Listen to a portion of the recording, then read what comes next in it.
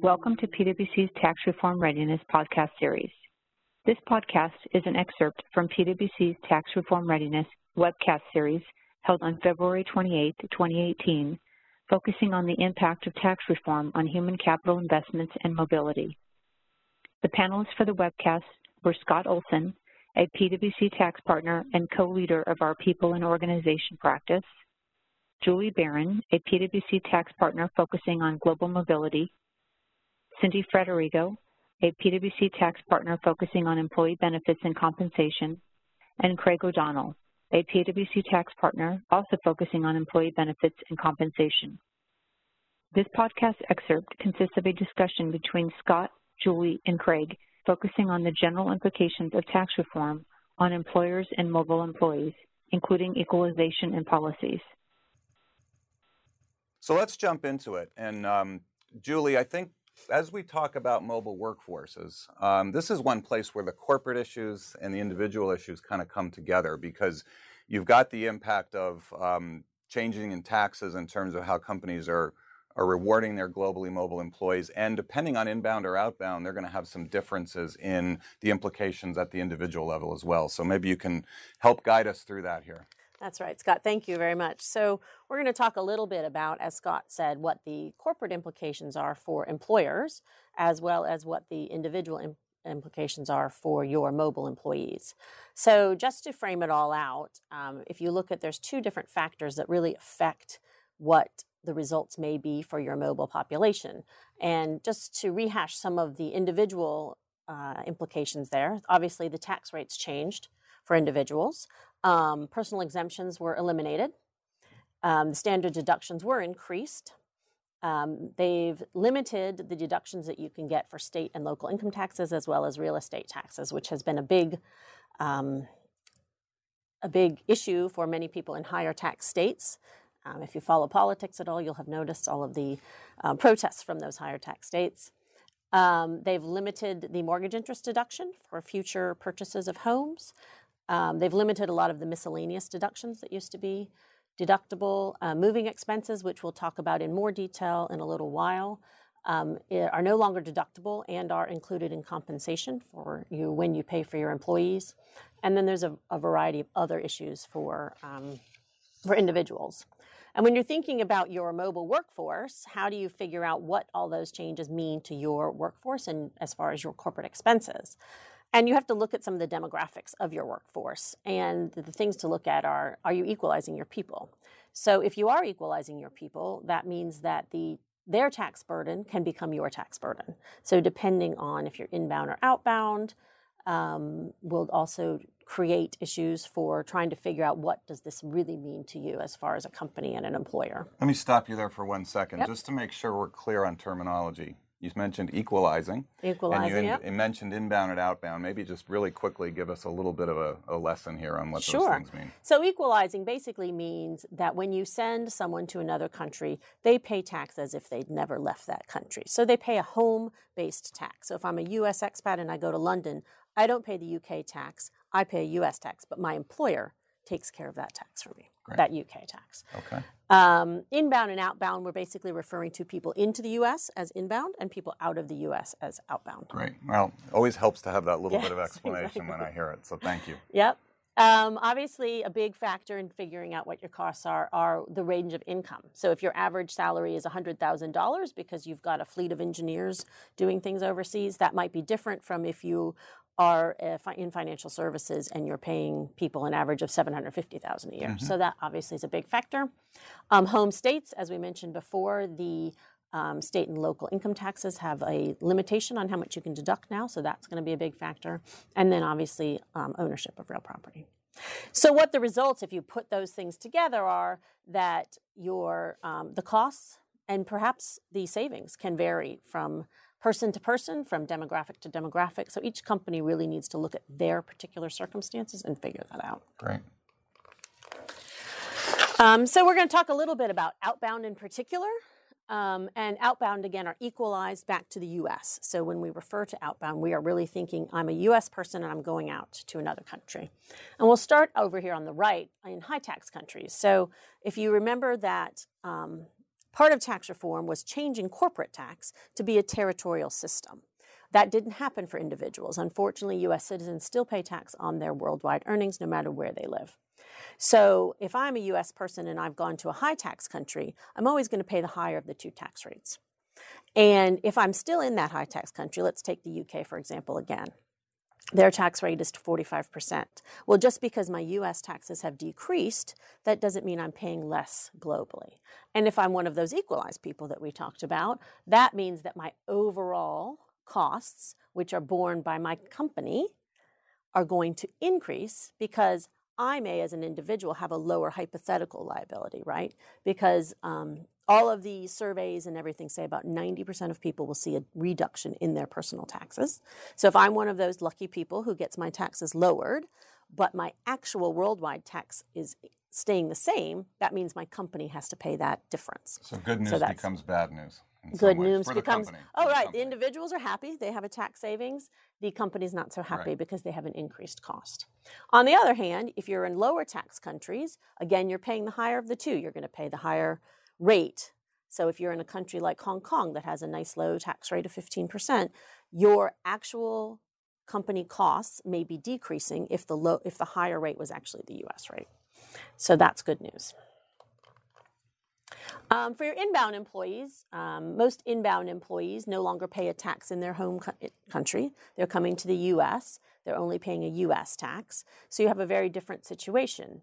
And again, if 90% of those people's taxes actually decrease, you may see a reduction in your overall costs as an employer. However, because of the loss of personal exemptions and some other nuances of inbound employees, it's possible that in the first year and the last year of their residency in the U.S., they actually may see an increase in their tax liabilities. One small thing in the tax code that will affect our inbound foreign nationals is, as you can see, there's an example on the bottom. So if you have an employee who has 2 kids, they are paying at the 25% tax rate at $200,000 of income. Last year, they were able to claim 2 personal exemptions for their children, and the tax savings on that was about $2,000, a little over $2,000, because they get to claim those exemptions. Well, as we said before, personal exemptions are gone. And in place of personal exemptions, there is now a child tax credit, which is great. So now most people will see, at lower income levels, under about $400,000, will get to see a $2,000 per child tax credit. However, the law states that in order to claim that for that child tax credit, you have to have a Social Security number. And foreign nationals are not eligible for Social Security numbers. So we will see an increase in those taxes, so they will no longer get any kind of tax benefit for their children, for the foreign nationals. So in the past, where we spent a lot of time making sure people had taxpayer identification numbers and all kinds of things, that may not be worth it anymore. Okay. So what does this all mean as far as quantifying the company's costs? So what you really need to do is spend some time reviewing your calculations. You need to go through and say, okay, have my hypothetical taxes for all of my employees changed? And therefore, I need to change what I'm withholding from them every month. Have my overall costs changed? So again, we're going to see the spread increase for those of people in higher tax countries. So do I need to change my accruals and really adjust what I'm accruing for future expenses? Do I need to look at my inbound employees' costs and really say, okay, maybe that's gone down, and decrease those accruals? Maybe I have people in the U.S. on net packages. So I'm an inbound person, I get a guaranteed net. Maybe I need to adjust what I'm paying them on gross basis so that they're not netting more maybe than they were used to netting before. So you really need to work with your payroll providers. You need to figure out when you're going to do this. Do you do it now? Do you wait until maybe you're giving merit increases in March or April? When are you going to make all of these adjustments? And when are you going to do all of these calculations to make sure that you're accruing correctly and also withholding correctly? Well, I heard you say a couple times there talking about payroll, and obviously a key issue for this mobile population. But Craig, maybe you can speak to some of the broader payroll implications. I know a lot of our clients are dealing with them right now, right? Because we're already 2 months into the year. But what are we seeing around some of the payroll and practical issues? Yeah, so this has been a lot of fun for the payroll professionals at our clients. They've had to deal with this at the busiest time of the year. So right when they were dealing with year-end reporting, they had to deal with all the complications of the uncertainty of this new bill. Just to give an example, one of the things they had to deal with was that the supplemental withholding rates were uncertain to start out in January. And so in the first couple of weeks, people didn't know what to withhold on supplemental pay items. And that's particularly important for equity comp and other types of supplemental pay because it can cause all these accounting issues. Right. Thankfully, the IRS came out with a notice, 1036, that gave guidance on what the supplemental rates are, 22% for income below $1 million and 37% for income above $1 million. So a lot of that confusion has gone away. And now that we're 2 months in, I think it's getting a little bit better. But there'll still be a lot of things to deal with. And we're going to go through a lot of fringe benefit items and moving expenses and things that the payroll folks at our clients are going to have to react to. Great.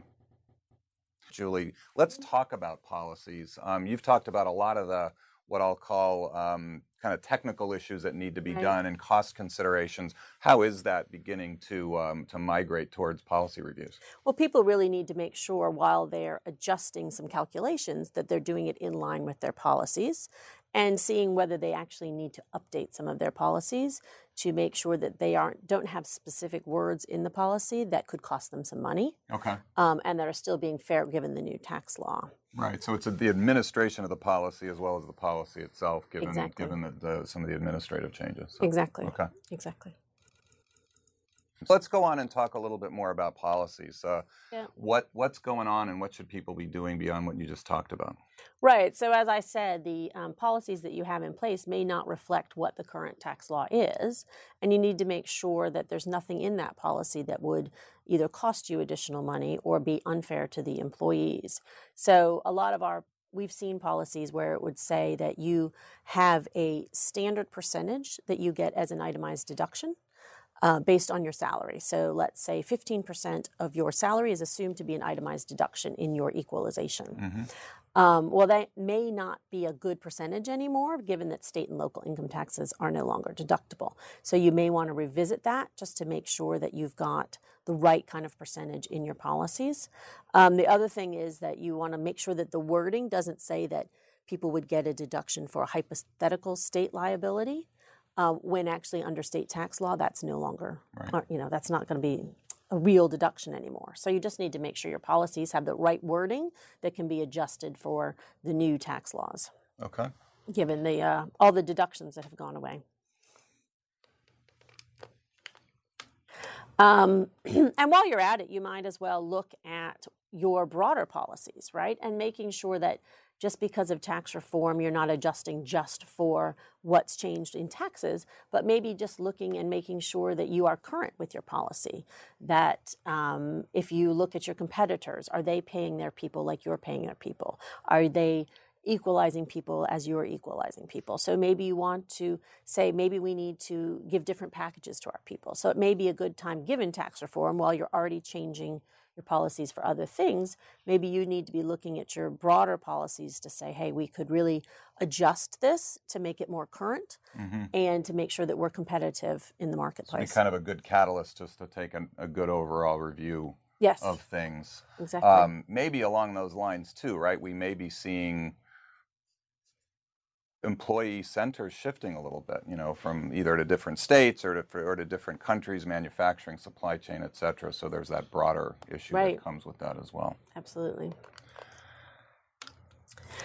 So just some things to think about while you are looking at your mobile population. You really need to coordinate with finance and tax. So as we talked about before, we need to adjust accruals and make sure that we've got the right costs anticipated.